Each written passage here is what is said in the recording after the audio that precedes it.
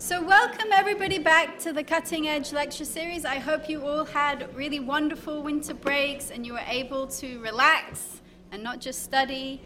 It's a pleasure to welcome you to this week's session, which is about the role of slavery in British development and more broadly about the role of slavery in establishing the global economy. This is a topic that's new this year, and I think it's a really important topic. And when I was thinking about this panel, I had kind of three aims in mind. And the first is I wanted to draw attention to the kind of intellectual impact of the Black Lives Matter movement on knowledge production within this country. Because of those protests and because of the legacy of George Floyd's murder, we had a big momentum in this country towards investigating the kind of institutional legacies of slavery and colonialism within some British institutions, including the Bank of England, but also the National Trust, the Guardian, and a lot of universities. This kind of created little bits of money for historians to do research on the role of slavery in British capitalism and British mainstream institutions, but it also created quite a politicized environment for these historians. So they were working in quite difficult circumstances in some senses. And also many of them were on temporary contracts, so it was a moment of funding, but also a moment of kind of precarity for them as well. So because of their efforts and because of the protests and because of the historians involved, we do have some great research from that movement. And we also have a bit more public acknowledgement and public awareness of these issues within the UK. So one of the things I wanted to draw your attention to before we start is that Maya Bullen, who is our Events and Communications Officer, made this map, which includes various places where you can learn about the history of slavery within London and within the UK. It includes the Bank of England exhibition, which Jenny is going to talk about in her presentation. The second aim of this panel today is to get you guys to think about the global context of development. Every country, when it develops, there's a global history to that country's development. So British development didn't just happen because British capitalists and workers were kind of becoming more efficient and reinvesting in the British economy and driving industrialization. It happened because of the use of global resources through colonialism, through slavery, and through the creation of a kind of global context, a global system that benefited British commercial and political interests. So I kind of want us to use the case of Britain to think about that more broadly in the context of contemporary development. And the last thing I hope that this panel gets us to think about is the kind of historical legacies and path dependencies of that period, okay? How those kinds of inequalities have been reproduced over time, both in terms of the kind of advantages of formerly colonizing powers, as well as the disadvantages of formerly colonized powers. That when these new countries gained their independence in the 50s and 60s, it didn't necessarily mean economic independence, right? We're still in this very asymmetrical world. So we do have two wonderful guests to help us think about these things and discuss these things. We first have Jennifer Adams, who is the curator from the Bank of England. She is responsible both for the exhibitions and displays, but also overseeing the historical collections of the bank.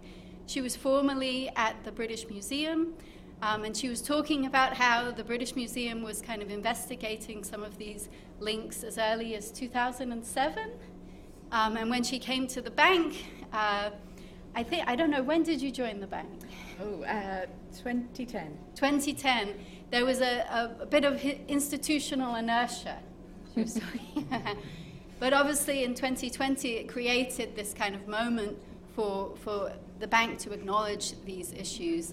And she's going to talk about the exhibition and sort of the public awareness and public reception of this exhibition. Then we have Bronwyn Everall, who is a historian and the director of African Studies at the University of Cambridge. She's a comparative economic historian, and she's done research looking at the interconnections between West Africa, the United States, British Empire, looking at the history of slavery and abolition, also the global history of humanitarianism, and I think the history of the kind of business of slavery and abolition as well. So thank you both very, very much for coming in and speaking with us. We're going to give each speaker 20 to 25 minutes, and then we'll open up for questions from the audience. So without further ado, let's welcome them with a round of applause, and I'll invite Jenny up.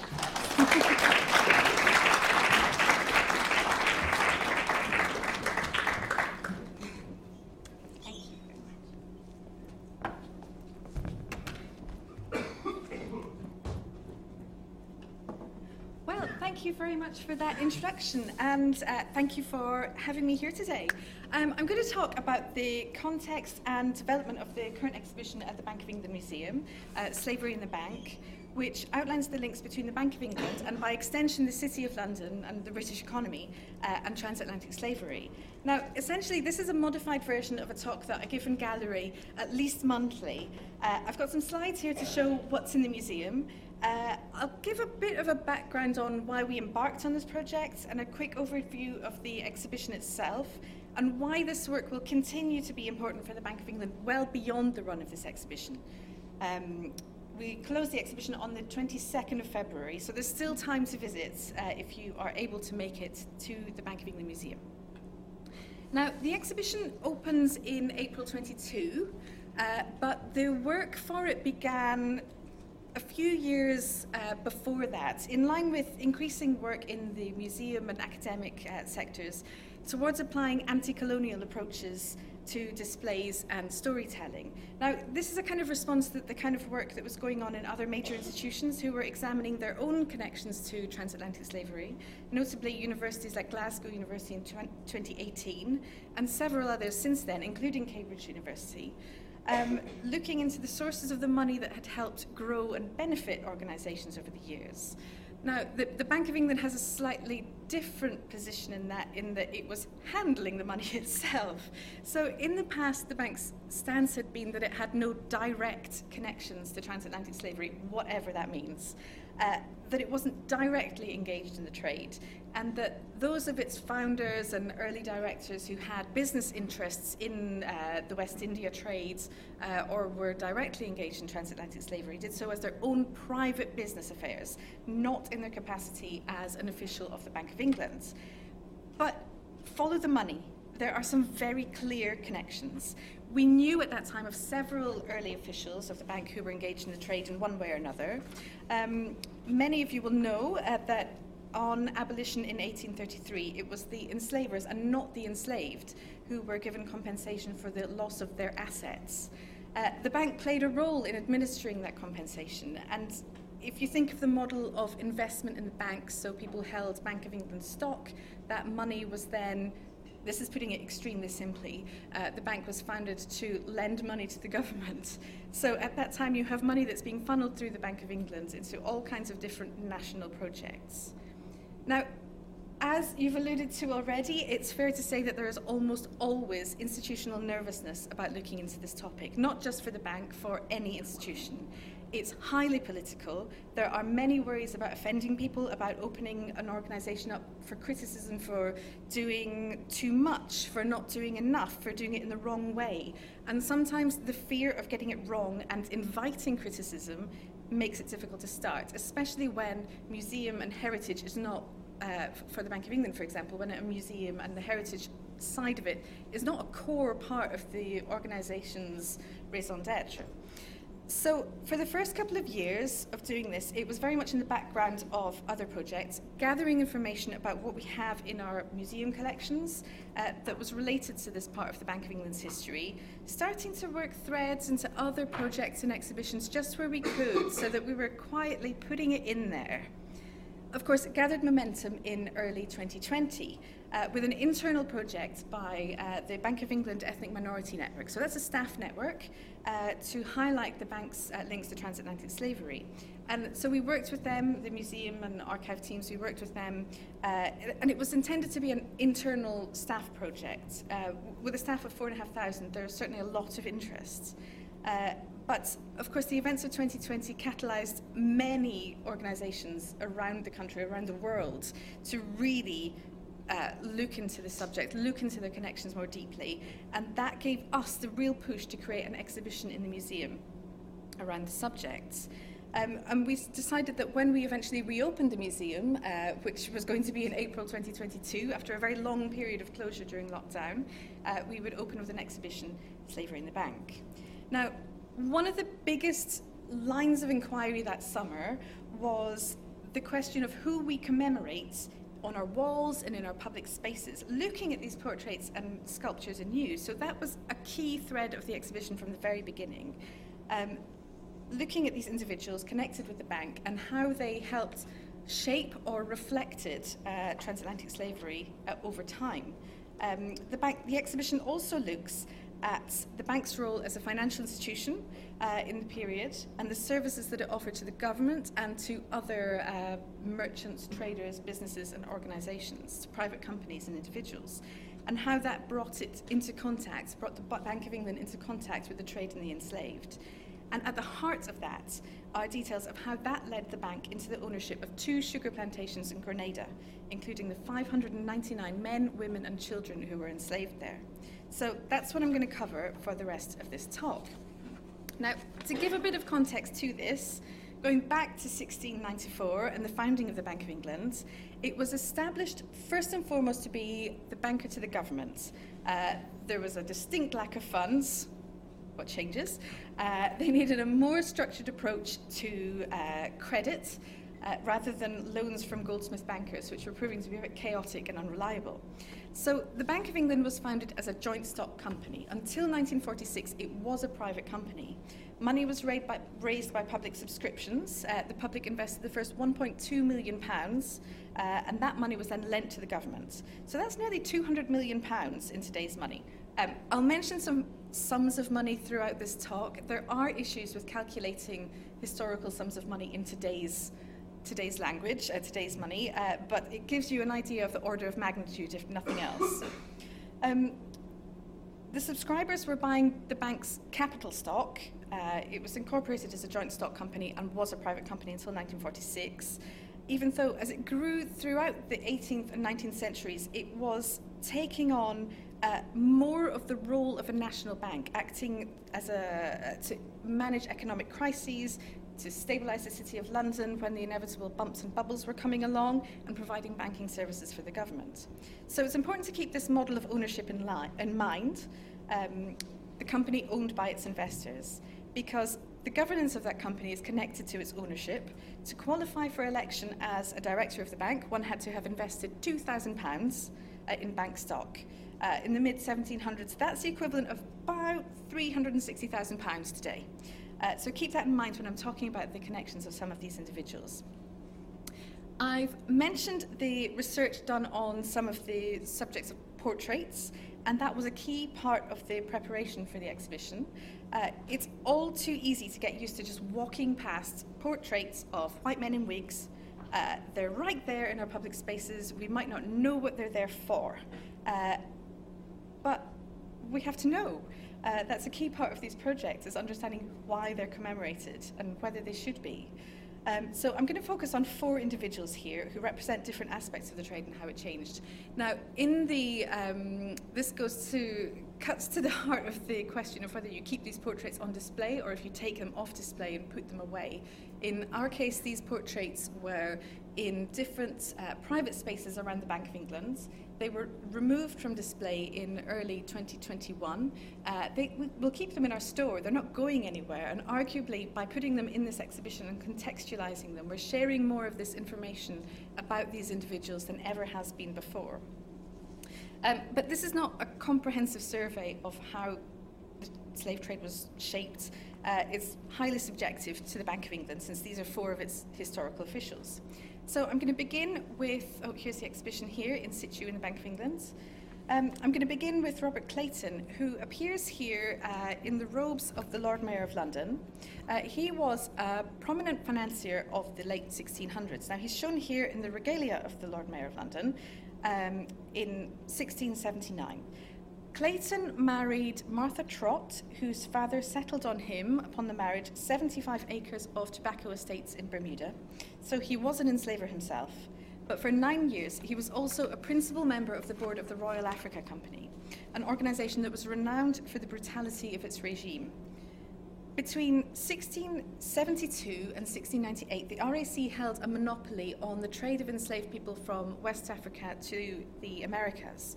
And in return, it was trading textiles, cowrie shells, which incidentally disrupted local economies across West Africa, copper, firearms from Europe.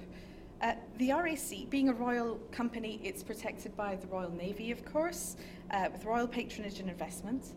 It is thought to have trafficked around 150,000 souls between 1672 and the 1720s. So that's more than any other single entity that was involved in the transatlantic slave trade.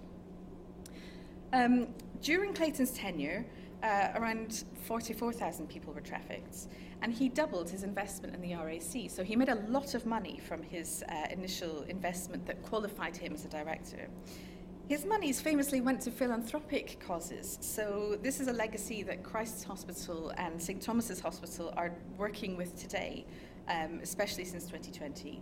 And we feature him here because Clayton was a director of the Bank of England in the very early years of the bank. So remember that to have qualified, you had to have invested your money into the Bank of England. So I move to Gilbert Heathcote, who again appears in the robes of Lord Mayor of London. It's quite a stepping stone for these city officials. He was one of the men who was charged with finding the initial investors for the Bank of England. So when the bank was set up, he was one of the people who went and found the people who would make that £1.2 million seed money, if you like, for the bank.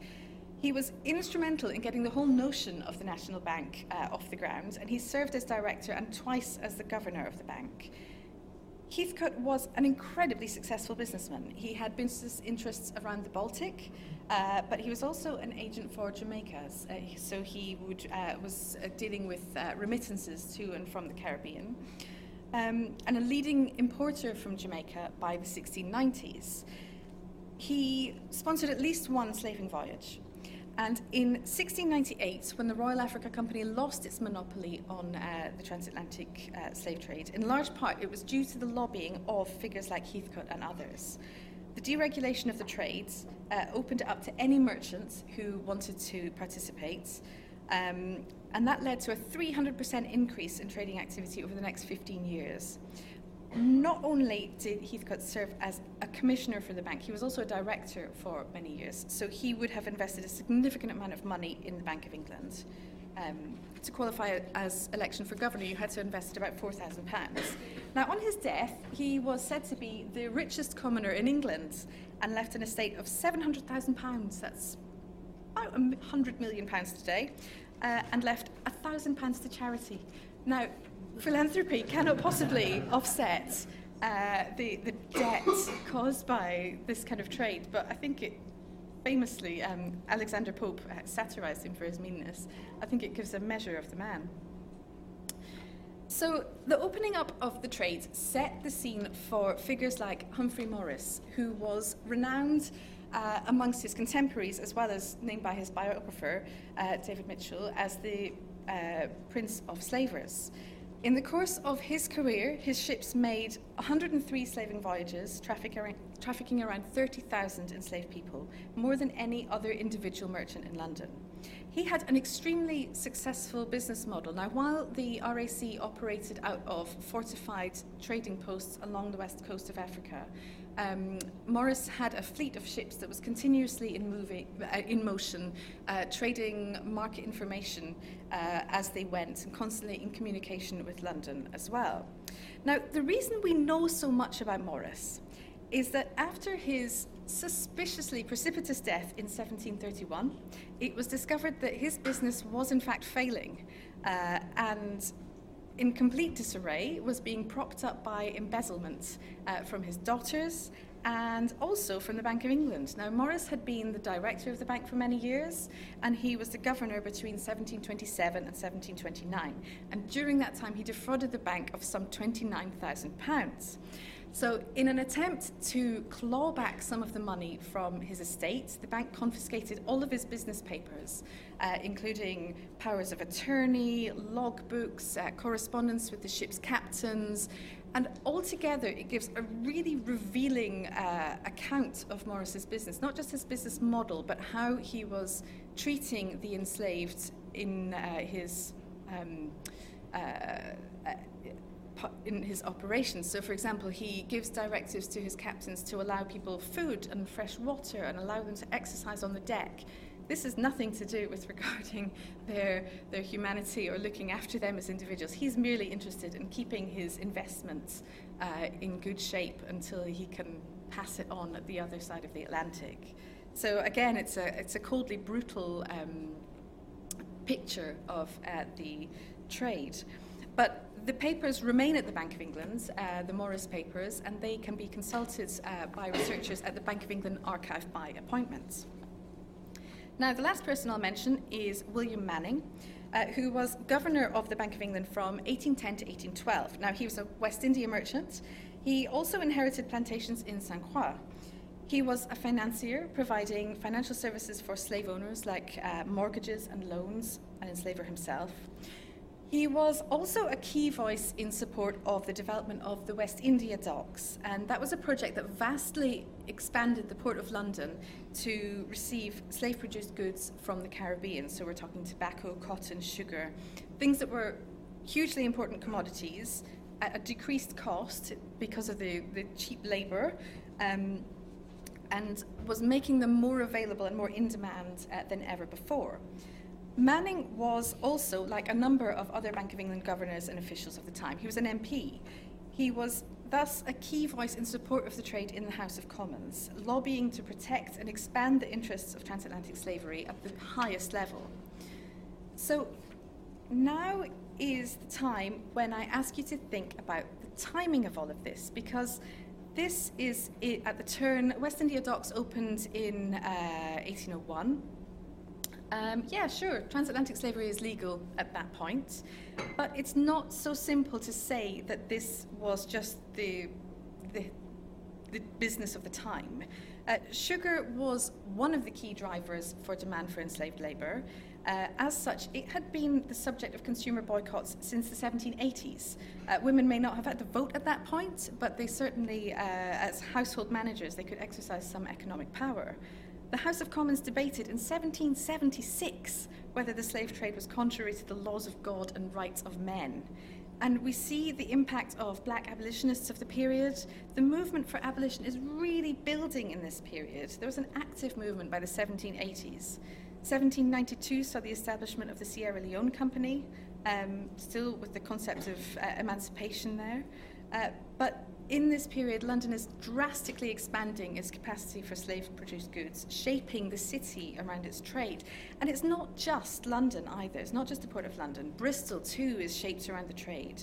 And then from 1740, Liverpool begins to dominate in this period, in this area.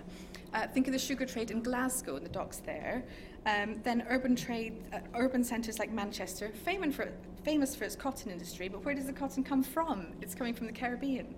Cotton from the Caribbean brought to Manchester, made into textiles, sold back to West Africa, from where the enslaved are brought to the Caribbean, then the sugar and the cotton back to London. That's a triangular trade right there. The country homes purchased from all of that money. They're all around the country. So, for example, think of the work done by the National Trust in the last few years to identify these stories and these threads. Think of a place like Bath. Yes, it's an ancient spa, but by the late 1700s, it's a playground for the wealthy of Bristol. So thus far, I've mostly spoken about individuals connected with the bank and the way that they illustrate various aspects of British involvement with transatlantic slavery. So an officer of the Royal Africa Company, someone who helped deregulate the trade, Morris, who as an individual profited hugely, Manning, inheriting wealth and property, and people as chattels and lobbying for the trade at the highest levels. But what of the institution itself? Now, as officers of the Bank of England, they had invested significant amounts of their own money. the bank is at the center of a really complex set of financial relationships in this period. It's not only a banker to the government, it's also providing financial services for thousands of individuals and businesses, loans, credit, and accounts. And throughout the 18th century, we see it taking on a role within the City of London to stabilize crises and bubbles. So as a pertinent example, we've got the South Sea Company here.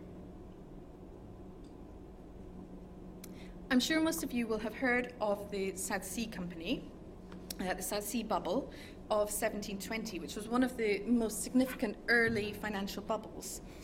When the share price of the South Sea Company rose dramatically, people were investing in it hugely, determined to make a fast buck, and then it collapsed, causing many investors to lose catastrophic sums of money. So Isaac Newton famously lost huge amounts of money in the South Sea Company. The South Sea Company was a trading company. It had, part of its remit was to manage part of the national debt in a similar way to the Bank of England, lending money to the government. But that value was heavily based on the South Sea Company having been awarded the asiento. So that's a monopoly to supply enslaved African people to the Spanish colonies of South America. When the South Sea Company burst, the Bank of England stepped in to stabilise and prop the company up, as its total failure would have been even more catastrophic to the City of London. And the bank supported the company for some years afterwards, also taking on the management of its part of the national debt. Now, as such, that has in the past been a point where we've spoken about how the bank consolidated its role as a national bank, as a lender of last resort, that kind of thing. But it also demonstrates how integral the notion of slavery was to the financial system of the time. So many investors and companies depended completely on that model, and politically it could not be abolished without massive compensation. As a provider of loans and credit, this is another display from the museum, the bank provided services to, financial services to many companies, and that included, in 1772, a Scottish company called Alexander and Sons. During a credit crisis, the bank provided credit to them, and that loan was secured on 3 properties, an estate in Scotland and 2 in Grenada. In 1774, Alexander and Sons defaulted on the loan, and the company failed, and the bank, amongst other creditors, took possession of the security. Now, they would have wanted to sell the properties on to try and recoup their losses, not to maintain the plantations as a going concern, but this process was heavily complicated by the American Revolutionary War, during which Grenada was recaptured by the French, and then back to Britain in 1783. And again, this illustrates the effects of colonialism, where you have Caribbean territories just being fought over as a resource by European countries. After that, it took 5 years to buy out the various creditors until the bank took sole possession in 1788. Now, when you have a transaction like this, most often it will be, well, very often it will be recorded in the minutes of the court, of the executive of an organisation. And it may just be such and such a decision was made, the plantations were sold, this, that, and the other thing. It's rare to have the fine detail, the nitty-gritty, the many hundreds of documents that support these transactions and these events.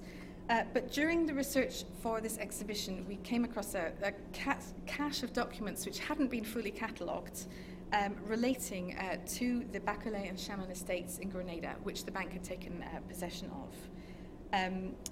And as part of this, it included documents, correspondence, deeds for the land, powers of attorney, and inventories.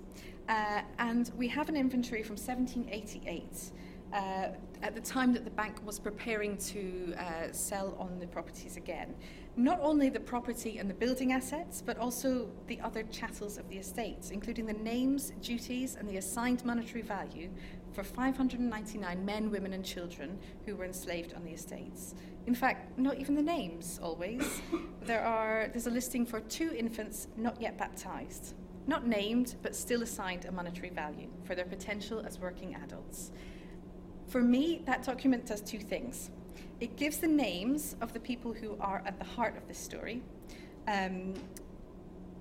It's the kind of detail that's all too often lost from these books of court minutes, these executive committee minutes that record the occasion of a transaction, if not its detail. But it also, so it makes these individuals identifiable. But in its coldness as a financial record, it also strips them of their humanity, reducing people to a line on a balance sheet. Now, we reflected that in the graphic design of the exhibition. Most of the exhibition around the outside is a very bold, yellowy, orangey red colour. You can't avoid it, you can't walk past it, you can't miss it. It's right there in your face, telling you what happens. But this central portion of the exhibition, we took a more muted approach to the design. And you'll see in the banner above that we've included the names of all the individuals who were named in this inventory. Because this document really encapsulates the violence of transatlantic slavery, people transmuted into a financial transaction. It's a document created to make a sale. So at this point, if we were in the gallery, I'd point to a reproduction of a beautiful group portrait. You can just see it here. It's a lovely portrait. It's a Gainsborough from the Tate. It shows a man called James Bailey with his wife and his children, including a babe in arms. It was painted a few years before Bailey purchased the Bacolet and Chemin estates from the Bank of England, but the money that was used to pay for this portrait, to commission this portrait, would have come from his business in the West Indies, his business in enslavement. Bailey purchased the lands from the Bank of England. He paid £15 million for the lands and the enslaved workforce. But there is his legacy in that portrait, from his power and his profits, his children, his descendants. And then think again of that line in the inventory, infants not yet baptized. You can see it just up there. So I'll add, not as any kind of justification or exculpation, that the £15 million that Bailey paid for the estates meant that the Bank of England didn't, it made an overall loss on their initial loan. And I'm not going to give details of similar transactions that have taken place at other banks, but this situation is absolutely not unique. Lenders would frequently accept property as security of a loan. And if you look to the UCL's Legacies of British Slave Ownership database, you will see that many of those who were awarded compensation in 1833 were given so as mortgagees in possession. So that's the more technical description for the position that the bank found itself in. And that also, incidentally, included people who were Bank of England officials in the 1830s. But throughout this period, from the 1600s to abolition in the 1830s, for hundreds of years, transatlantic slavery was a key contributor to the economy. The triangular trade shaped modern Britain from the growth of the early modern economy, the foundation of the economy that we have today, and we live with the racialized legacies of this today. It's evident in the streets around us, in the City of London, the names of the places, the Jamaica Wine Bar, West India Quay. We see this trade in plain sight, the streets that are named after prominent figures of enslavement. A last thought, the compensation given to the owners of the enslaved, that was the sum of £20 million. This was not money that the government of the time had just sitting around. It was nearly half of all the tax revenues of that year. Most of the money was raised as a loan from a consortium of financiers, and a quarter of that sum was given as a form of government stock, the 3.5% reduced annuities, that was administered by the Bank of England. The specific type of financial instrument used to administer that debt means that it wasn't fully paid off until 2015. So that means that taxes paid by the descendants of the enslaved effectively paid for that loan. Well, not effectively, they paid for that loan. They paid the enslavers for their own emancipation. So I've used up most of my time now, so I'll finish by saying that at the moment, there's compensation warrants and trading companies. I'll finish by saying that at the moment, as well as the exhibition itself, we also have a number of these orange intervention panels around the museum too, at areas where the narrative story of the history of the bank touches on the theme of the exhibition, but might have been a bit too tangential to include. So, for example, the one on the right, we have a paper receipt. It's called, The very early days of paper money, of banknotes, as we think of them now, were essentially a form of receipts that goldsmith bankers would issue for money that had been deposited with them. It became easier to trade that receipt than to go and get the gold and then pass that on. So we had a number of goldsmiths' notes in the exhibition. They happened to be from a bank called Clayton and Morris. Remember him who I was speaking about at the beginning, Robert Clayton? And that was his bank. So these panels pick up on some of those threads throughout the museum. Now, this exhibition is running until the 22nd of February, at which point, after nearly 2 years, it's going to be replaced with a new one, but it's not leaving the museum entirely. At the same time as we put the new exhibition in, we will also be updating a number of other spaces to make sure that this story is part of the permanent displays in the museum. We cannot let that fall out of institutional memory again.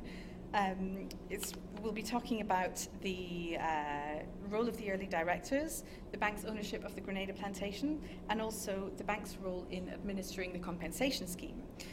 These things are too important to admit. Transatlantic slavery is not something that we can dismiss as a historical artifact, as a niche area of black history that doesn't touch on all of our lives, because it's a part of British history, and its legacies connect to many and varied aspects of our birth, our education, our employment, health, and financial lives. And it's hugely important for our institutions to recognize this. That's why we did this project in the first place. And I'm proud that we've been one of the first financial institutions to do so in this manner, with a public exhibition on the topic. But I look forward to continuing that conversation after the exhibition closes, because there's still so much to say on the topic. But for now, thank you very much. There are more resources on the museum's webpage, which is part of the Bank of England's webpage. Come and see us.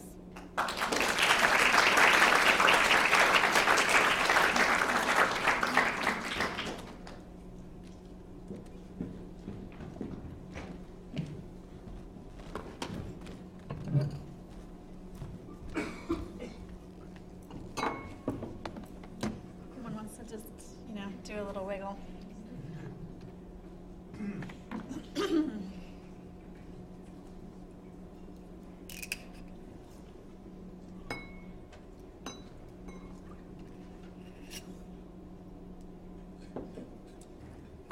Thank you all for being here. It's like getting late on a Friday afternoon, and I'm sure there are more exciting places to be in London on a Friday afternoon, so I appreciate it.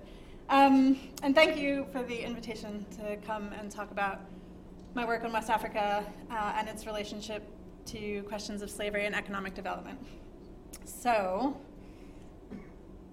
historical slavery has largely been understood as a form of highly exploitative labor extraction embedded in a socially and often racially stratified society. But there are two other aspects of slavery beyond labor. As we've been hearing about, enslaved people as commodities and as assets. And a growing body of academic scholarship is highlighting fruitful research avenues which bring this into wider view. That enslaved people were simultaneously labor, commodities, and assets for the people who claimed to own them was crucial to the societies in which slavery was practiced, as research on, for instance, the development of credit networks in slave societies in the US South has shown. We still understand surprisingly little about the ways that slavery and the economic consequences of things like abolition contributed to development and underdevelopment in the global economy. So the most obvious function of slavery was as a system of labor. Around the world, enslaved people worked for others, creating value and doing work that their owners would not have to do, or which their owners could not find enough people to do cheaply enough for it to be worth it to them. Enslaved people were also a form of commodity. They were something that created value through its exchange. Middlemen and some middle women, as I'll talk about, made money from the sale of enslaved people and the ancillary services around that exchange. As the scale of slavery expanded, growing like other commodity trades, cotton, coal, oil, gold, from a luxury exclusive to a small number of extremely wealthy people to a necessary component of global production, more parts of the economy began to hinge on the slave trade. And slavery was also a system of investment. Enslaved people were people and they were also laborers, but what set them apart from other contract laborers was their function as an asset. Enslaved people around the Atlantic world were used as collateral for loans. They were mortgaged, and they could be hired out as an income stream, which could itself be collateralized. And this function eluded the abolitionists, who we'll talk about in a little bit. While the commodity role was the hardest to disentangle from the economy, the investment role was the hardest to disentangle from society, culture, and politics. So Adam Smith and other political economists had a blind spot about the work done by enslaved people when they wrote about economic development. In a passage where Smith describes the reason for British success in creating wealth in the Americas, his focus is on the market for wage labor, not enslaved laborers. Slavery, he thought, was a backward social institution rather than something that could be explained by economics. In fact, it wasn't until the work of Eric Williams, a scholar from Trinidad, in the 1940s that the economic value of enslaved labor to the economy was really raised in a systematic way. Instead, people campaigning against the slave trade and against the use of enslaved labor on plantations in the US, Caribbean, and South America actually argued that it was more expensive to use enslaved labor than wage labor because they saw it as part of an older feudalistic version of society. An important part of making that argument was pointing to the existence of slavery in ancient societies in Egypt, Greece, and Rome, but also to the existence of slavery in societies that they considered backwards at the time, the Ottoman Empire and in Africa. Essentially, they said slavery cannot be part of the modern economy because Africa has slavery and Africa is not modern. The Ottoman Empire has slavery and the Ottoman Empire is not modern. But in fact, the type of slave trade that Africa, Europe, and the Americas were engaged in was innovative and modern, and was based on a misunderstanding about the role of slavery in African political economy. The Atlantic slave trade was based on a commercial bargain that benefited people willing to engage in a dehumanizing traffic. Like a lot of morally dubious human activities, a set of cultural norms had arisen over centuries, in Africa as well as in Europe. In ancient Rome, which formed the loose basis for a lot of the emerging ideas of the European early modern period, enslavement was a result of warfare. Enslaved people were then sold around the empire, but could also buy their freedom, be granted freedom, or rise in the ranks of the military. A similar form of enslavement existed throughout large parts of Western Africa. The collapse of several large West African states in the 14th and 15th centuries accelerated enslavement as warring successor states made slaves of their enemies. The Portuguese and Dutch initially observed the slave trade within Africa and thought that they had finally found a trade they could get involved with. They had been struggling to find a niche for their own products in Africa, but they needed something to trade so that they could export the gold that they identified as a good opportunity to export. They assumed that the Africans they were trading with were all pretty much the same. That's where the racism comes in. That they were trading their countrymen simply because they had the same skin color. That's their assumption. And that since some people did it, it must be legal. And that if it was legal and yet so obviously odious, then Europeans shouldn't feel too bad about making money from selling people with obviously backward views of morality. So that was the sort of misunderstanding that started it all. In the 16th and 17th centuries, there were numerous attempts by African states to end their involvement in the slave trade. Slavery was legal in most African societies just as it was across the world, but British traders, as well as their predecessors, the Portuguese, the French, the Danish, and the Dutch, understood the legality of slavery within certain circumstances to mean that all forms of enslavement were legal. Political leaders who attempted to explain these circumstances were ignored. For instance, a petition from the region of modern Angola in the 17th century attempted to use Catholic doctrine to end the slave trade. Political leaders who attempted to block slave trading outright found themselves at war with European monopoly companies, or found themselves replaced by European-backed coups that put regimes friendly to slave trading into power. This was the case in 18th century Ouida in modern Benin, where a reformist king was thwarted by the mercantile elite who were benefiting from the slave trade and their European allies. And crucial to this process was the repeated claim that because slavery was allowed in Africa, the Europeans were doing nothing wrong by taking advantage of the institution. So as we heard from Jenny, what began as the trafficking of around 500 people a year in the early 1500s grew to 80,000 a year by the end of the 1700s, largely through innovations in the trade.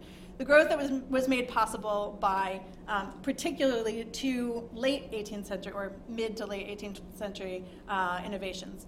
And those were deregulation and the emergence of new forms of credit. And I will just show you some other books on this topic. Oh, sorry, I won't skip ahead, just in case you're taking notes.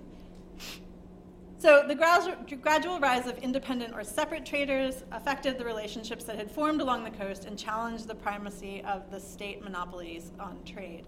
For both African and European participants in the slave trade over the course of the 18th century, more and more trade was conducted on behalf of individuals rather than as royal agents.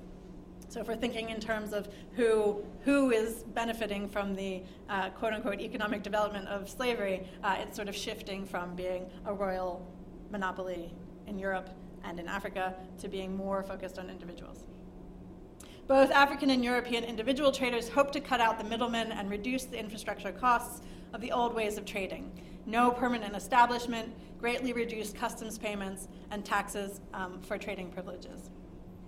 The groups and places that had been shut out of the trade before 1752, when the Royal Africa Company's monopoly and the Company of Merchants Trading to Africa monopoly finally ends, saw their fortunes increase dramatically over the next 30 years, as the proliferation of independent traders and the growing numbers of ports involved in the slave trade led to an increase in competition, but also an increase in the amount of the slave price going directly to the seller. So as the historian William Pettigrew has argued, it was in fact the debates over the end of the monopoly and the expansion of the so-called independent traders that had the biggest influence on the exponential growth of the slave trade in the 18th century. On the commercial side, the separate and independent traders were able to operate with much lower levels of investment. They did not need to build infrastructure. They relied on the Royal Africa Company and Company of Merchants Trading to Africa's existing infrastructure in terms of forts along the coast. And they had no intention of developing relationships with African leaders interested in expanding mining or commercial agriculture. Their capital could be raised on a per-voyage basis, especially by the end of the 18th century and into the 19th century. And they relied on a much more impersonal set of credit relationships than the Royal Africa Company had. Crucially, credit facilitated the purchase of enslaved people as assets.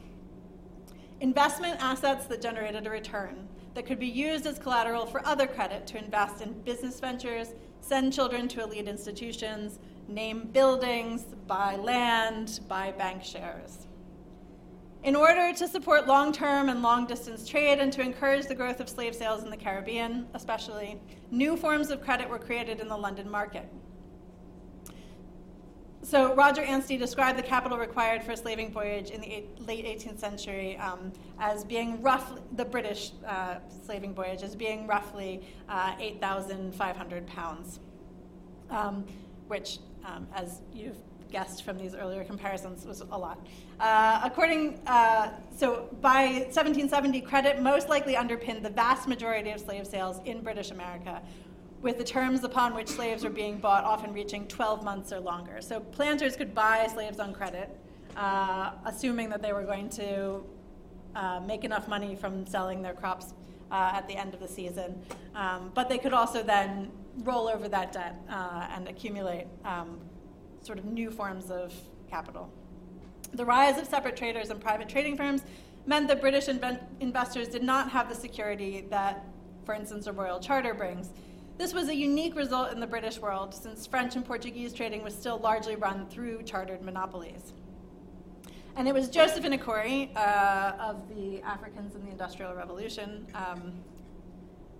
who has argued that it was the need for long-term credit solutions for the slave trade that drove the development of modern credit financing in the London market. Resident traders in West Africa required large capital development financing. African traders to the interior were trusted with long-term commodity credit. Plantation owners were able to finance the purchase of slaves. Consumers were able to buy slave-produced commodities on terms of credit.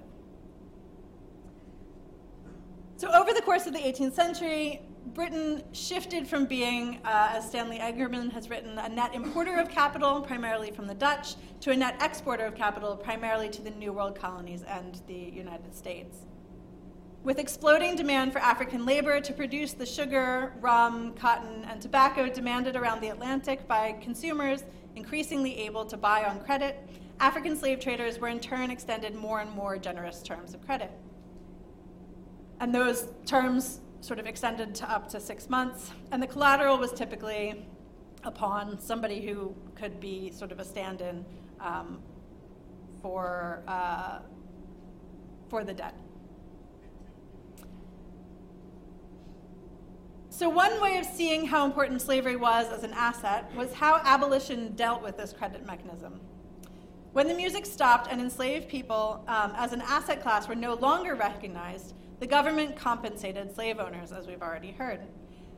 Their capital was not at risk, it was guaranteed. They were too big to fail. And this is where you can clearly see the impact of slavery on the economic development of the second half of the 19th century. Where slaveholders were not compensated, largely in Africa, economic development stagnated. Where they were, largely in Europe, it continued fairly smoothly. And because I'm a comparative economic historian, I had to go and see if there was a case that showed this without relying on geographical determinism. So these are just some books that touch on this. I thought I would throw this up there in case you're interested in the long history of that. So I went to Senegal, which is the only African country where compensation was paid in the same kinds of forms as it was paid in Europe. To think about how that compensation process fed into development. So historians have debated the impact of abolition on West Africa's political and economic development for decades. In part, the debate has been contentious because in the Atlantic system of enslavement, there were those three approaches that I mentioned before. And the transition away from the Atlantic slave trading system across the 19th century affected the stakeholders in those three economic functions differently. So direct monetary compensation enabled many owners of enslaved people and investors, including institutional investors in enslavement, to pivot to new business opportunities with their capital. Since the Legacies of British Slave Ownership Project created a database of the compensation claims for British owners of enslaved people, historians have turned to compensation payouts as a rich source for understanding the wider long-term connections between slavery and capitalism. Yet neither capitalism nor slavery was a process limited to the experience of the United States and Europe. Compensation in Senegal provides an opportunity for thinking comparatively about the possibilities and limitations of compensation in facilitating capital's continuity within certain social groups or business enterprises, easing the transition for particular groups of investors in slavery, specifically those who used enslaved people as capitalized assets. So looking at the specific case of Senegalese compensated emancipation can highlight what is and is not shared across different experiences of the transition from slavery-based capitalism. Enslaved people were part of the mix of securities that could generate loans with which Senegalese businesses could expand their access to commercial goods needed to conduct trade in the interior. As the historian Barbara Salau put it, without slavery, labor could never be a capital asset because free labor could only be rented. So people were used to raise capital, and that was an important feature of slavery. So for instance, in the case of Louison Picard, who was a Senegalese businesswoman, in case anybody doesn't know where Senegal is, it's there. For instance, in the case of Louison Picard, who was a Senegalese businesswoman and the daughter of a French notary and a Wolof mother. These notarial contracts from the archives in Dakar show that she was using the enslaved people that she and her children owned to raise money using a hybrid approach that mixed together Wolof rules about pawning with the emerging French use of notaries for financial transactions. She had taken out loans guaranteed by pawning 5 captives to another woman in the colony called Katie Michel. The enslaved captives were described as being held as surety against the loan. At the end of the terms of the loan, the 5 enslaved people were then resold from Katie Michel to Louison Picard to discharge Louison's debt to Katie. A few days after her visit to the notary to deal with her debt to Katie Michel, another loan made to Louison was discharged through the sale of an enslaved captive to her creditor. Pierre Valentin took the enslaved 16-year-old Sen, whom Louison Picard had inherited from her mother, to clear the loan, plus another 100 francs in cash that she still owed. Louison's ability to pay the 100 francs in cash was possible because she had sold 2 enslaved women owned by her son, 17-year-old Anna Goulon and 15-year-old Kumba Laube. Although this was recorded as a sale in the notarial archives, the document was another pawnship contract, specifying that they could both be redeemed for 700 francs, something that Louison Picard was not able to do. But what happens to those human capital assets when slavery was legally abolished, as it was by the French in 1848? Could compensated emancipation indemnity payments prevent any kind of sort of development shock from abolition?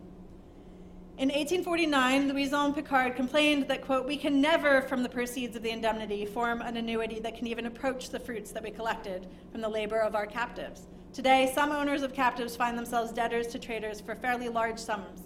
The creditor will seize the compensation." So French abolition was decreed in the Revolution of 1848. It set aside 6 million francs in cash, 6 million in annuities bearing 5% interest, with 1/8 of the compensation package set aside for the establishment of colonial banks. So in total, over 365 francs were awarded to the claimants in Senegal, which you can see is a tiny, tiny amount compared to other parts of the French Empire. So was abolition a shock to Senegal's developing economy? The numbers would seem to support this, at least in part. 37% of the claimants had identifiably Senegalese names, and these claimants greatly outnumbered the European names in claiming zero compensation because they had transferred their claims in the interest of debt repayment. Similarly, men were better represented amongst the very high compensation payments, while only one woman fell into that category, suggesting that men were able to buy up more of the debtors' claims at a discount or that they were awarded titles based on the reassignment of debt. But as was the case for the French slaveholders who were indemnified, in Senegal's case, compensated emancipation allowed some capitalists to withstand the shock. 1/3 of the people included in a list of notables published in the Moniteur du Sénégal et Dépendance in 1858 were compensation claimants. Their combined compensation claims amounted to more than 157,000 francs. And with those assets, they had become or continued to be landlords, landowners, traders, dealers, merchants, work supervisors, mayoral deputies, and property managers as they were listed in the newspaper. Louison's extended family claimed over 6,000 francs. Her son, Pierre Panet, turned up as a representative acting on behalf of an heiress in a civil claim in the 1870s. Her nephew was the famous Senegalese explorer Léopold Panet, who went to work as a groundnut merchant for the French firm of Morel et Prom. Marie-Thérèse Panet continued to own property in Gorée, which, judging from the sales in her neighborhood, was valued at between 2,000 and 5,000 francs. And she rented out rooms to her formerly enslaved workers, who had nowhere else to sell their labor, and who worried that moving to the mainland beyond French rule, they would risk re-enslavement. In urban Senegal, labor as a capital asset was replaced by investment in urban property because rental income from real estate replaced the income streams from hiring out enslaved workers. With nowhere else to live, formerly enslaved laborers in Saint Louis or Gorée were forced to live with their former owners and pay them rent. And that's a picture of Gorée. So what were the consequences for capital? When the legal acts that ended slavery included compensation, they entrenched an economic elite. But they also created some economic development, in quotes, as people reinvested in brick factories or in commodity exports or in education of their children. These cases of compensated emancipation in Africa are extremely rare. The norm was to just abolish it and hope that people ran away from their owners. What's called in the literature the slow death of slavery. So for people interested in the frontiers of development economics, I think this leads to a useful set of questions to turn to. Did the replacement of enslaved people with other forms of capital exacerbate inequality within states as well as between them? What specific kinds of economic development were facilitated by slavery as a capital asset? What other units for analyzing the history of economic development, other than the unit of the nation state, would be useful for capturing these changes in the 19th century? And most pressingly, as we struggle to combat climate change, how can you abolish a toxic asset without either entrenching inequality between or within states? Thank you.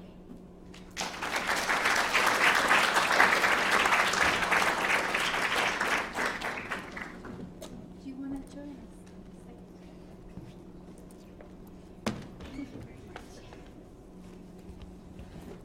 So thank you both. You really sort of set the scene very nicely and interestingly. I learnt a lot from both of your presentations, and hopefully we have a lot of questions from students.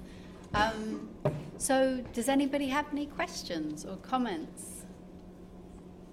Yes, so we have one question down here.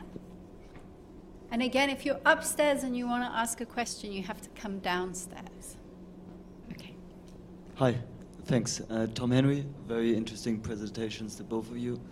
I have a question for Brown Everett. Go for it. On the, yeah, okay, perfect. So you said we should think about other units of evaluation rather than the nation state, and I would love if you could maybe give some examples, or maybe one example of that. Oh, that was a provocation for you guys to come up with the answer to that. Well, I mean, I think the sort of like the most obvious and much gone over one is probably class rather than, you know, nationality, right? So if you're thinking about who benefits from slavery, is it useful to think about like, oh, you know, Britain benefits from slavery, or oh, Senegal benefits from slavery, when in fact, like, some people in Senegal benefit from slavery, many people in Senegal do not benefit from slavery. Some people in Britain benefit a lot from slavery, many people, probably more than in Senegal, but like, if we're thinking about the compensation process as sort of reflecting how people were able to use their investment in slavery to have a like longer term legacy. In cases like in the interior of Sierra Leone, where compensation is not paid, the sort of impacts of abolition are very different from in cases like in Senegal or France or Britain. And so thinking about how you trace those like longer term development legacies, you know, sure, it's really obvious that some of the people involved with the Bank of England made it big and had sort of successive generations live off of that. But in places where you can see specifically how the money comes in and how it goes back out again through that compensation process, I think it does raise questions about like how to think across about the like category of people who are invested in the slave trade more broadly as a transatlantic group in a time when nation states are like less important than they are now. So if you're thinking about like the legacies today, how does that translate to the units that were important at the time? Okay, I'm going to take a few questions at the same time. I'm seeing no ladies, so if any lady puts up their hand, they'll be immediately put to the front of the queue. But we have a gentleman here in a white turtleneck. Hi. Hi. First, I just want to thank you for like the very interesting and informative presentations. I have one question for each of the presenters, if that's okay. So first, I'm thinking like it's definitely very critical to examine the records, the history of these institutions to see how they benefited, so like how they were involved in these very inhumane processes. But also, I'm thinking about what does it actually tell us about today? Like, are these institutions still functioning in similar ways as it was in history? Like, because there was a discussion about this green colonialism happening in like in North Africa, how like companies from the global north are appropriating people's lands for, you know, green transitioning, like taking their lands to like, you know, be like solar panels, stuff like that. I'm just wondering, like, it's important to look at history, and how does that sort of link back to the current functioning of these institutions? Is there also similar concern about what's going on right now as much as what happened in history? And also my second question is about the issue of justice in this compensation, the whole thing. How do we think about justice? Like, as you've mentioned, like, is the slave owners who got paid, you know, to end this atrocity? And also this links to the environmental issue as well. How do we stop the pollution? Because those who have polluted environment do not deserve the money. Because, yeah, exactly. How does justice come into play in this discussion? Thank you. Okay, if you could pass the microphone back to the gentleman with the face mask. Thank you for audience participation with that. Hello, thank you very much to both of you. I have a very similar question. Just wondering if either of you could talk about how the fruits of your research or the research of Bank of England or other institutions that were implicated in chattel slavery could be trying to produce through a historical accounting particular numbers or percentages that would be able to quantify the totality of injustice that's taken place and try to figure out if a sort of reverse of development is a possibility, to be thinking about what percentage of the UK or other institutions that have benefited from slavery should be putting forth, not just in terms of like aid or development, but like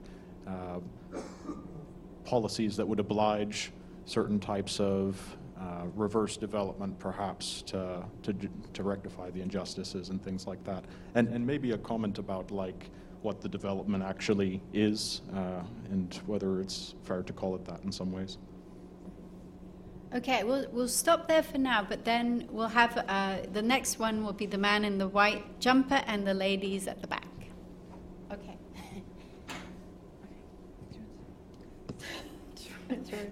In terms of the issue of justice,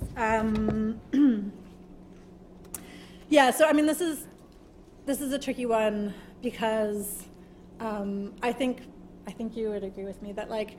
And for sure, many researchers on the sort of economics of slavery do that. The point isn't to point fingers at specific individuals.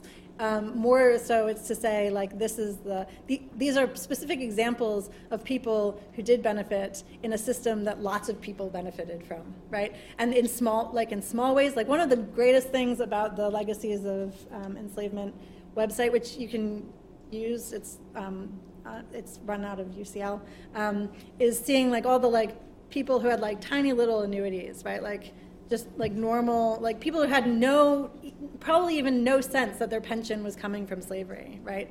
And they, their pension's coming from slavery, and then they get compensation, and now their pension is coming from compensation, right? So like, the like classic like little old lady who's just like living off of her 10-pound annuity a year or whatever. That is the situation for all of us right now with fossil fuels, right? We all benefit from them. So to say like, oh, like BP, Shell, whoever, oh, this is going on the internet, this is going to get me in trouble. Various people, I don't know, are benefiting, have benefited, have polluted, and they should be punished. That's all of us. We've all polluted. We've all benefited from it. That is like the whole way that like capitalism, economic development has worked for the past 100 years is through that pollution, right? And so I think it's more about thinking about like, I mean, the reason to reflect on that side of it, I guess, from my perspective, is to think like we can't just point fingers, because pointing fingers is not, I mean, we can point fingers, and we probably should, but that can't be the extent of it, right? Because we all have to recognize that, like, pension funds now are invested in Shell or BP or many other things, or the green transition, if it's going to work, is going to have to work within the capitalist model, which is going to be extractive, right? So it's like you were saying, like if people are going to be investing in wind farms instead, or investing in, solar panels or whatever, like that, in order to do it at the scale that we're expecting to continue our lives exactly as they are, like the slaveholders were continuing their lives with that compensation, then we have to think about what it is that we're trading by being able to continue those lives, I guess. I think that sums it up really well. From the perspective of an organisation like the Bank of England, for example, we started the project so that we could work out what the situation was, where these connections were, try to identify them, and really so that we knew, so that it hadn't just drifted out of institutional memory. So, for example, Humphrey Morris, who the one who'd embezzled the money from the bank. These 4 portraits that I showed you, 3 of them had been on display around the bank. Morris had not, but I suspect it's more because of the embezzlement than because of the slavery. so that we know these connections and we're not just drifting, we're better informed and we can assess the extent of that involvement. When it comes to, this is moving on to the next question actually, when it comes to identifying not just the involvement of these notable figureheads of the organisation, but investments in the organisation as a whole, all the people who invested in bank stock or invested in a particular kind of fund that was run through the Bank of England. I don't know if you've ever seen any of the ledgers. Go follow the museum's social media streams and you'll see some of the archive stuff that they put out, including some of the photos and videos of handling bank ledgers. They are absolutely colossal. All these massive books from the 1800s, tiny copper plate writing of all the transactions. It is a huge amount of work to track that kind of information. The amount of just people power needed to comb through and digitize and input these transactions and assess the scale, it's a massive project. And arguably that resource is better turned towards improving what's happening in the present day. Trying to understand we've sussed out what's happening in the past. We've got an idea of this historical view, but then with that in mind, how do we make things better today in terms of widening access to opportunities, employment, supporting people coming into organisations, making sure that our, not just the general body of employees, but the senior leadership and the management positions are more diverse. Like, there's so many questions relating to that. So somebody touched on it earlier, talking about an element of precarity when it comes to putting together these research projects. Often it's maybe a postdoc researcher commissioned to work for a year or two on working out what an organisation's connections to transatlantic slavery might be. They don't necessarily have a lot of sway within their organisation to really make change, to propose change.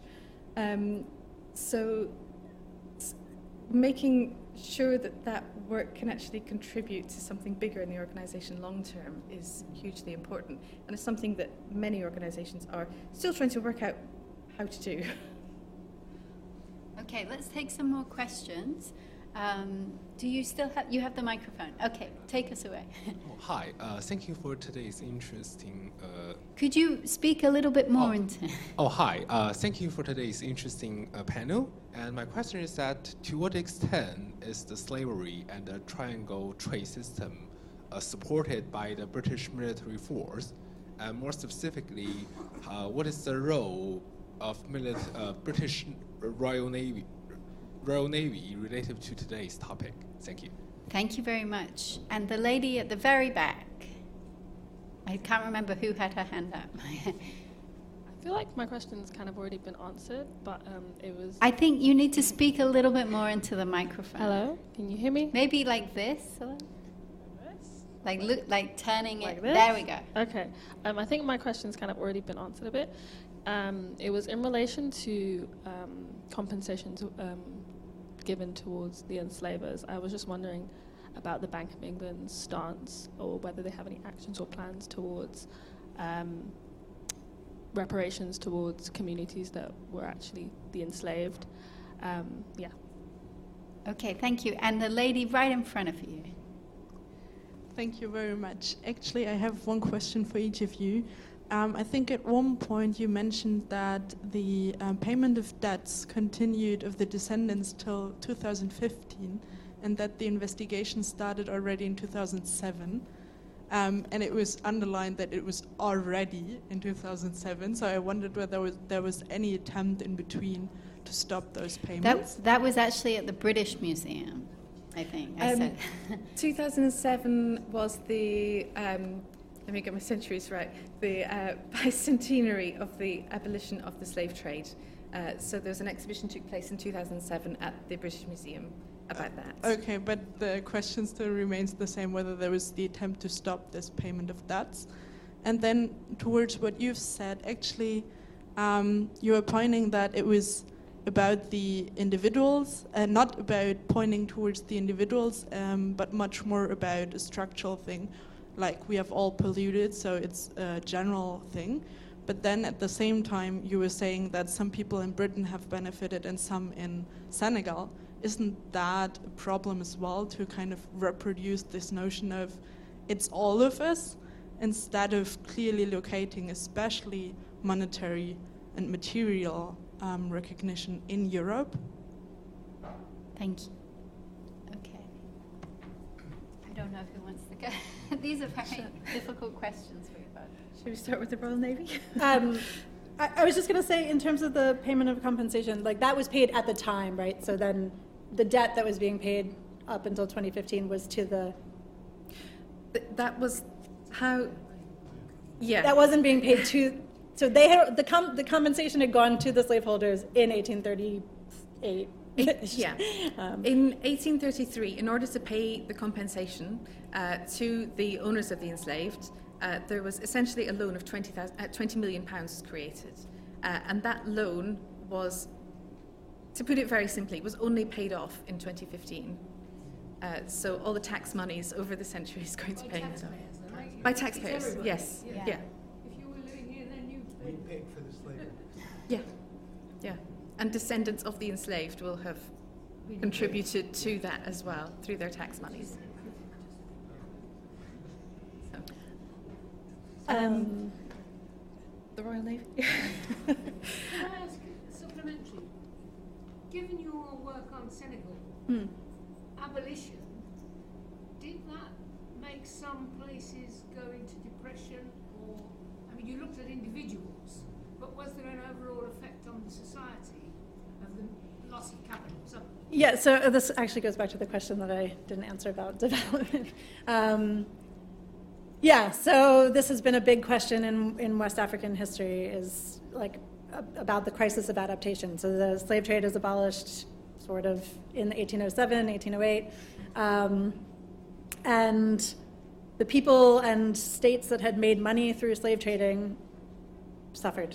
And so the question of economic development is sort of where are you counting economic development? So is it, if elites are able to, so in the case of, some West African states, if they're able to tax the slave trade and then use those taxes to develop their cities or whatever, the same way that you're getting, the development of ports in Manchester and Glasgow, the building of roads, the global connections are being facilitated by this, increasing consumer goods are coming into the country.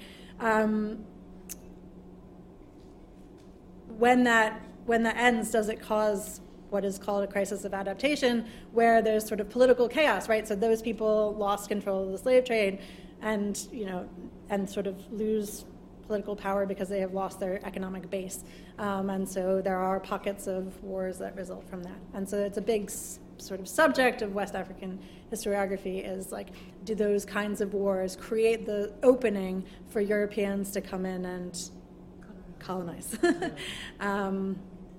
Yeah, and it really depends on the place and its level of investment in the slave trade. And I would emphasize, I guess, that like what I'm interested in, that is a whole field of research, and there's a lot written about it. What I'm interested in is there are lots of places where actually people, like states, were not involved in the slave trade in West Africa, and thinking about how actually the abolition of the slave trade creates opportunities for those states that had not been involved in the slave trade to sort of seize on new trading opportunities created by legitimate commerce. So thinking about African abolitionists, not just always thinking about European abolitionists. Europe imposing abolition. Yes, it imposed abolition, and yes, there were losers from that in terms of development and state capacity and stuff. But also, there were plenty of people in Africa who were looking to abolish slavery, and this offered a really good opportunity as well. Sorry, that was a lot for me. So there was a question about the role of the Royal Navy. Sorry, who did that come from you? Well, essentially the Navy is this is not my specialist area, but the Navy would have been protecting British trade interests. So it would have been protecting British trade vessels, Royal Africa Company vessels, merchant trading vessels as well. So throughout the period, but then equally as after abolition, it would have been working to prevent slaving voyages as well.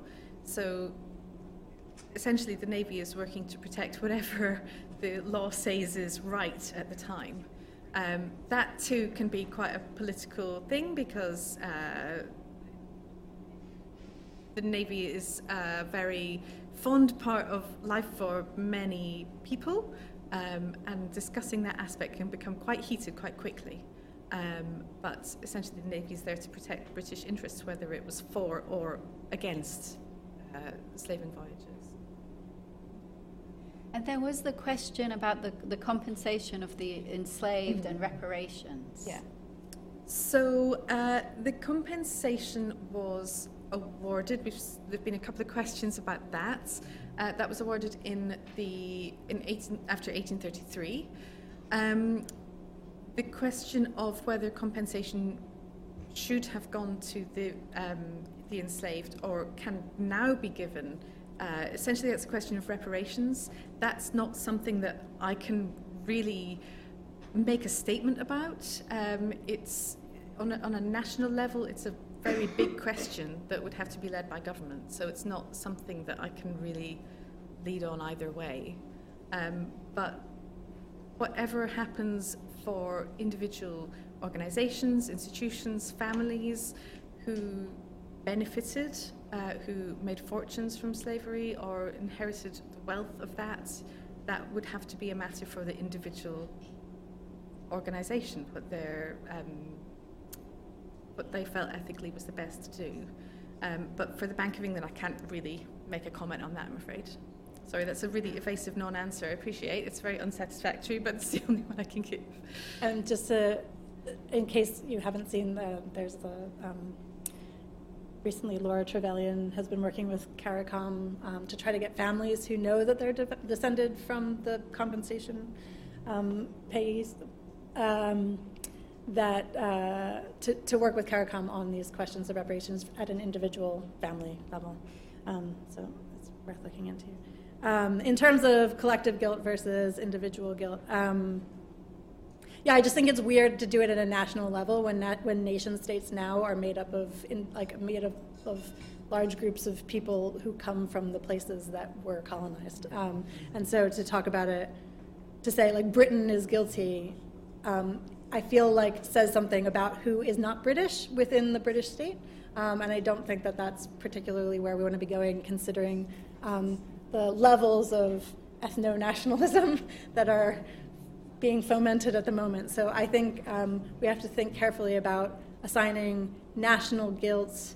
Not that we can't do it, but we just have to be careful when we say things like Britain did this, that we're not saying, you know, black people aren't British or something, you know, which you know, ultimately plenty of people, I think, on the ethno-nationalist side would be willing to embrace. So just being specific, I think, is good, but also recognizing that at the time, abolitionists were telling everybody, if you eat this sugar, you are participating in the slave trade. People knew at the time their own sort of like little parts of the way that they were benefiting. The same way that we know the little parts of the ways that we benefit from having cobalt in our phones or whatever. Like, you know, we all know that like we are swimming in capitalism and that it is not great, but like thinking about how to get outside of the fishbowl is not easy either.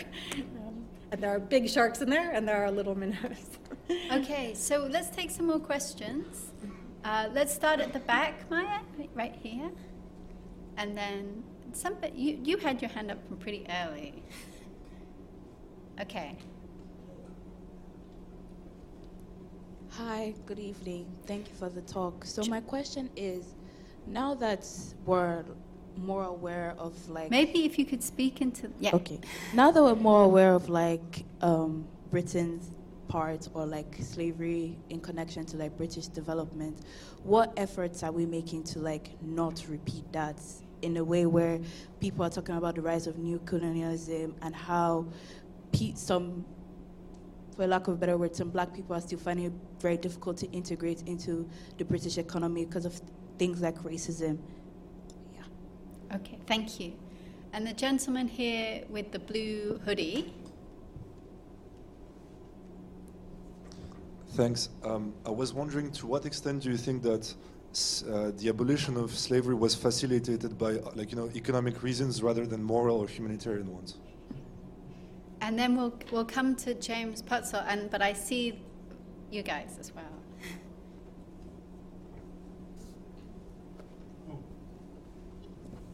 Thank you. This is, really, really interesting. I mean, just following up on this sort of James, if you could also speak. The moral question of today. It probably is very important that people living in our rich societies know that the origin of capitalism is theft and slavery, because there's a lot of mythology about this. Are you allowed to say that here? I've been holding back. I didn't know. Could you say something historically about what happened to the economic interests that were diverted, prevented from slaving for the many, many more decades of the slave trade that went on with the southern United States? And the overlap of interests. Thanks. Okay, we'll stop there, but I see the next round. I don't know who wants to go first. I can't read my own handwriting. What you're saying? Banking, racism and banking. So we had racism in banking, and we had the question from James about the kind of origin of capitalism. We have another exhibition in the museum at the moment that touches on the topic of financial exclusion as a result of racism in banking. So a few years ago, I was at a museums conference and I met Linda Burrell from Museum and the National Caribbean Heritage Museum, and she was telling me about Partner Hand, which is a way that many people from Caribbean backgrounds will be very familiar with this, a way of saving. Rosca is the technical term for it. It's a way of saving that's found all around the world. And it really grew in popularity in Britain after the Windrush generation because of racism within banking and the refusal of financial services to people who had come and had been invited to Britain to help rebuild after the Second World War, and yet were refused credit, refused bank accounts because, you haven't been here long enough, or you don't earn enough. Racism was at the root of it all, of that exclusion. So we have a display at the moment about Partner Hand. It's called Partner Hand, a Caribbean answer to British banking exclusion. And it was developed with Museum and to talk about the subject. It's part of an ongoing series of exhibitions we want to do that relate to different aspects of financial exclusion. And this came about when Museum and came to see the Slavery in the Bank exhibition. We started talking about the racialized legacies of that, of racism within banking that stopped people accessing services. And it felt like a natural progression to talk about something that is very much in living memory and people's day-to-day experience as well. And it's not, so while the display is about the Caribbean experience post-Windrush, it's a model of saving that is known around the world. It's in case you're not familiar with it, it's a really simple model. You might have a closed group of people, say 10 people. You decide that each week, month, payment period, whatever, you're going to invest a certain amount of money. So after 10 months investing £100 a month, for example, everybody gets £1,000. Every week, somebody takes away that whole pot. At the beginning, it's essentially an interest-free loan because you get to take that money away and then you pay it back over the time. If you don't get the pot until the end, its way of saving. So we have that in the museum at the moment to reflect that side of things. Again, talking about, so that as a regulatory thing, the Bank of England isn't involved in regulating that aspect of financial conduct for banks and institutions. But over the last few decades, legislation has come in to try and stop that kind of exclusion in the banking sector. So that we're trying to address the legacies in the museum itself as well. Hope that touches on the question a bit. What else have we got? The questions. I think the Eric Williams question, like, did Britain abolish the slave trade because of moral or economic reasons?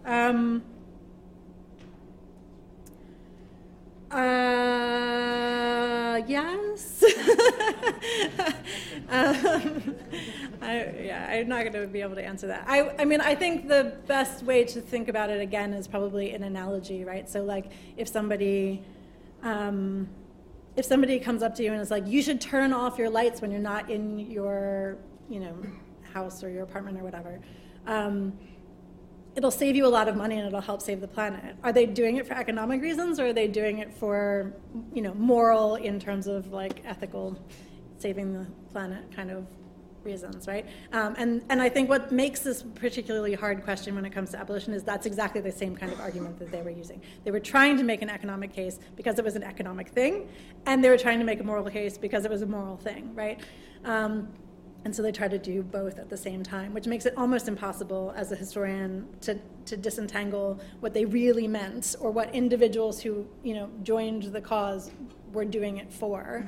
I wrote a book about like abolitionist businesses that were trying to like use business to try to like get people to say like, look, you can make a lot of money doing abolition too. Like, I know slavery was really profitable, but you can make a lot of money in abolition. But they're, whether they're doing that purely from a profit motive or purely from an economic, purely from a moral motive is much harder to disentangle. And then, and then you get to the level of the British state, and like basically the British state is at war with France, and it's a convenient reason to board a bunch of French ships, I think, but. There's a lot of moral suasion going on as well. And in terms of, I can't remember what your question was, James. The South. Yeah, perpetuation of the trade. So actually the U.S. abolishes, the U.S. like does a lot wrong, but it does abolish the slave trade at the same time as Britain abolishes the slave trade in terms of the transatlantic slave trade. I should also say that the intra-Caribbean trade continues, the trade within the South continues. It is actually, Virginia and Maryland slave owners who are vehemently opposed to reopening the transatlantic slave trade in the 1850s because they are the ones who are making all of the money from selling slaves to Louisiana and Arkansas and Alabama and Texas. So sorry, what was the question for it? Was just like, how does it continue? Or, yeah, that's right. How does to recognize that it was a century more than Yeah, of course, slavery continues for ages. And I mean, also interesting is that because there is a civil war, Southern slaveholders are not compensated, which of course makes them furious. Because there is this British precedent and there is this French precedent. Really interesting, the idea of like the scarcity value after abolition, so that the slaveholders in America are actually against more trade. Never thought about that. Okay, so we have Vladimir. Thanks. Should we expect East Indies and the Bank exhibition or Opium Wars and the Bank exhibitions? Because there are other atrocities that were committed, probably financed by the Bank of England, but just at another geographical area. Could you say the beginning of the question again? Should we expect the East Indies and the Bank exhibition or Opium Wars and the Bank exhibition? And then just behind you? in regard to changing, I guess, some of like the geographies of power in the Banks Museum exhibit, and I'm thinking also in Belgium repurposing Leopold's former human zoo to be a museum of slavery. What do you take as a sort of guiding principle to provide some sort of justice or clear explanation of the historical events that happened? Yeah, I noticed recently that the Docklands Museum has also introduced a new exhibition thinking about the role of the Docklands in the slave trade as well. Okay, so we'll have our academic visitor. Thank you. I think it's very interesting presentation and questions. Well, I think it's a question, it's probably we see, maybe I just ask about Africa, since many of here are African experts. So I think it's in terms of like what is so like the reasons for the Africa's current development is more talking about this colonialism. So I think which is after the slavery trade. So what's the current studies on this? How much of this the Africans development, current development has been attributed to the slavery trade, and how much was actually? Is there any way we can distinguish what's the impact of the slavery trade and what is the impact of the colonialism on the African developments in today's research studies? Okay, I'm going to let Claire Short just because she's sitting there. Around the time of abolition and so on, we get the Industrial Revolution and absolute cruelty in the treatment of working class people in Britain. Is it the same capital? I mean, and obviously Eric Williams saying British in the Industrial Revolution depended on capital from slavery. But early Industrial Revolution was enormously cruel and exploitative and misused children, etc. Can we see any links? I mean, is there anything to say about that? I appreciate that we've kind of asking Bronwyn to cover all aspects of the history of slavery. Yeah. Some of these questions from the audience, I think we should also be discussing in our courses with our teachers as well. The more contemporary implications are things that we should also, talk about in TV400 and the other core courses. Okay, we'll stop there, but I see other hands up. So, do you want to start? Well, I can start talking. So, have you been to Royal Museums Greenwich? The Maritime Museum there has quite extensive exhibits about the role of the East India Company and sort of maritime trade, because so much of this is to do with maritime trade and links to areas that the British went to, decided we would like that, thank you, we'll take control of it, and oh yes, all of this territory too. So the Maritime Museum does that very well, the Docklands as well. At the Bank of England, where our museum primarily exists to inform people about the bank as the national central bank, the role in handling inflation and monetary stability and matters like that. So when we do pick our temporary exhibitions, they have to somehow come back to that. We have a few ideas for the future, different topics. As you say, there are many areas around the world that we could explore in this way, but they're not fully programmed yet. But I would suggest going to the Maritime Museum. They've got excellent displays there. What was you? Yeah, I mean, I think that actually, goes along nicely with the other questions, which is what is the link with colonialism and the Industrial Revolution and other forms of exploitation? It's like I'm going to come across as this rabid communist. But imperialism as the highest stage of capitalism was, posited not by me. So, I think, they're doing the same thing, right? It's find a frontier that you think that you can, that nobody's making money off of, exploit it to death, move on to the next frontier. So there's that in terms of the actual, it doesn't start with slavery, it starts with enclosure, right? and it doesn't stop when slavery stops. It moves on to other groups, other fields, right? And I mean, there are several moments in the 18th and 19th century when people start to recognize that, right? That they say oh, we did that slavery thing and now it's coming for us, right? We need to either reinforce it and make people as slaves a much more defined class, so to protect ourselves from falling into that category, which is what they do in the U.S. South, as we were talking about before, or and that's a sort of racial definition, right? That's saying well, I'll be protected from that exploitation by virtue of being white, or whatever. Or people get subsumed and then it sort of moves on, and people within those groups benefit. So some people are always going to make their way to the top, and then they're going to push the frontier farther, right? So I mean, yes, it's related to colonialism. It's related to the Industrial Revolution. I would say that there has been a tendency not in scholarship, but possibly in popular understandings, that it's slavery, colonialism, African poverty, right? That is the natural path, and that was always going to be the path, and slavery naturally goes to colonialism. And I would just say that's not the case.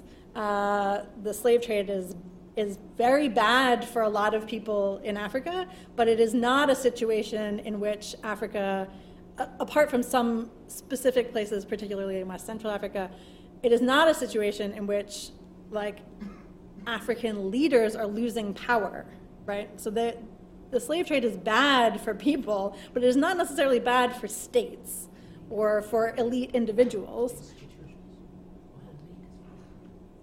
Colonialism is really bad for states and elite individuals.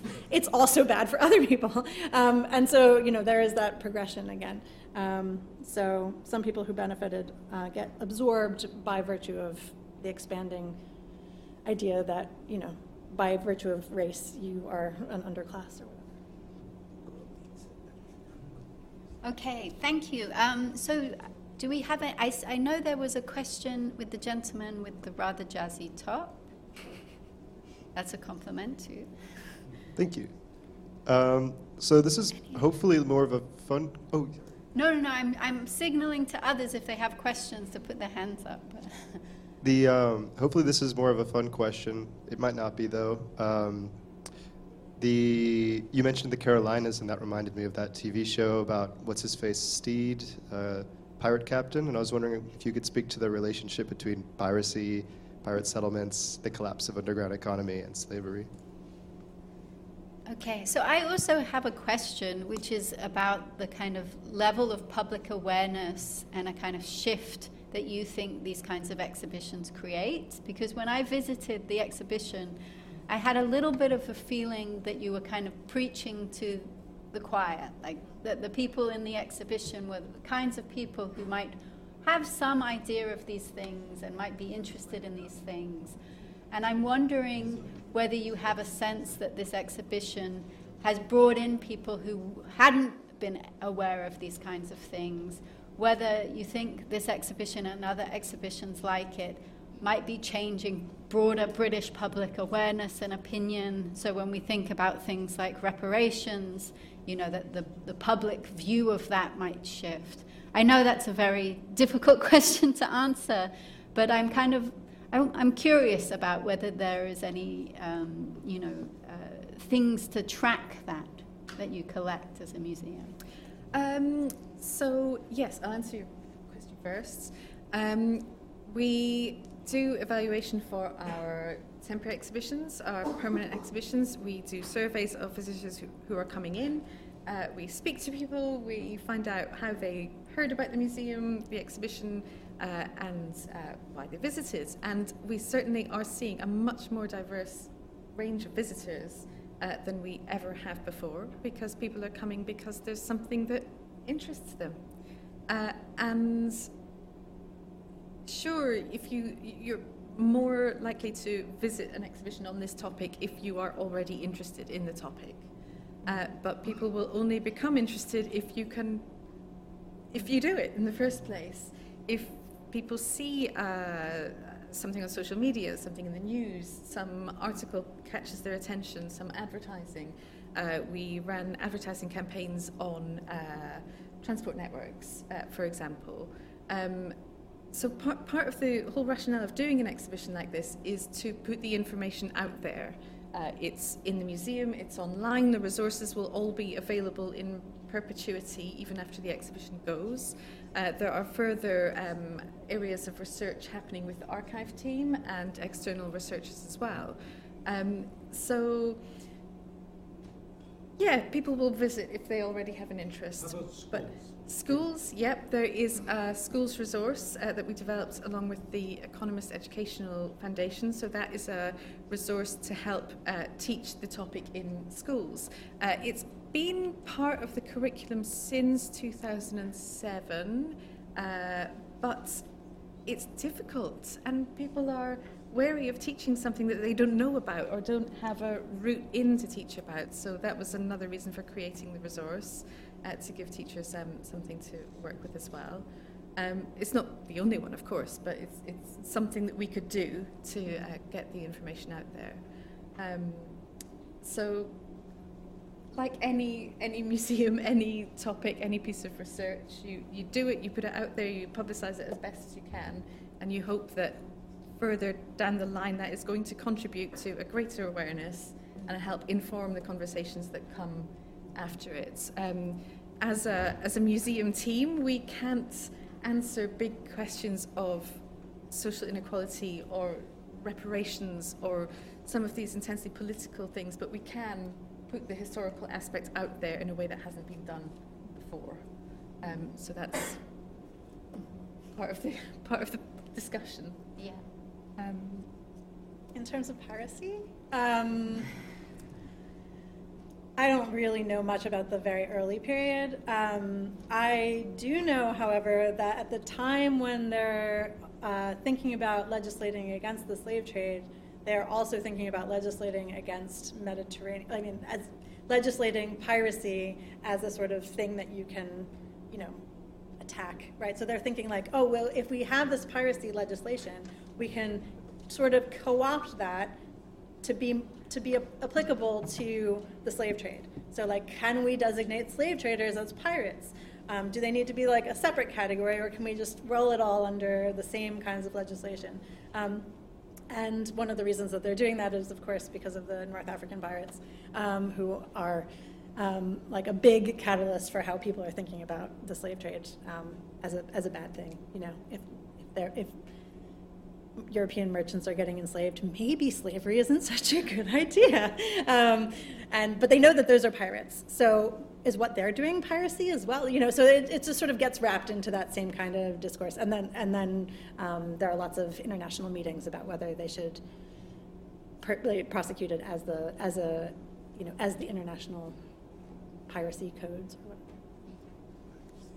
Okay, well, as there aren't any more questions, I think we will stop here. But there is one little. Is it a little question? Okay. I should have said speak now. Sorry, I'm just still interested in like the in justice, as in would it be beneficial to think about these issues in terms of social class, as in because we talk about national guilt, but obviously, as you mentioned, not everybody benefited or lost in the same way. But why do we not? If you look at the inequality level within this country or globally, it is very clear what is the top 1%, and why don't we start from there? Because surely they benefited the most. Yeah, I mean, there's some really good stuff that I'm not involved with, but I've read about like tax havens and stuff as a good place to start from that perspective. But yeah, I don't know. I think it's really easy to think in terms of nation-state units because you can kind of personify them. You can think like, you can give them characters and motivations and and internationally they sort of interact with each other like people, and so it's easy to like imagine how the global system works if you have these units, because like we're people and we like to think about, you know, we like, you know, personify animals and stuff. Of course we're going to personify nation states. But I think that that's like, I just don't think that that's the whole answer, because I think that it doesn't get at the complex ways that like capitalism actually works. It's some of the way that capitalism works. Sure, like, yeah, Britain is a lot richer than Ghana, which is where a lot of the enslaved people that Britain was enslaving were coming from. And so in a very crude way, it's very easy to see like, yes, this place benefited and that place didn't. And so we could stop there. You know, that's fine. But from a historian's perspective, I'm just never satisfied with that as the answer, right? Like it's more complicated than that. I'm realizing we're putting like the whole of the weights of the world onto your shoulders as a historian. So thank you for bearing that weight. As I said, these are things that we should also bring into our classes, you know, as well. So I just want to thank you both immensely for coming and talking to us on this Friday afternoon.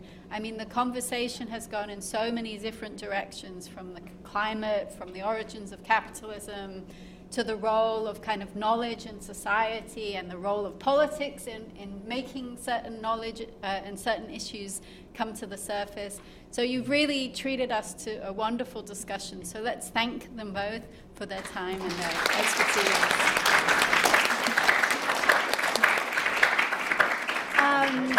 So before we close, I also want to draw our attention to next week's seminar, or lecture, which will be the last one in person.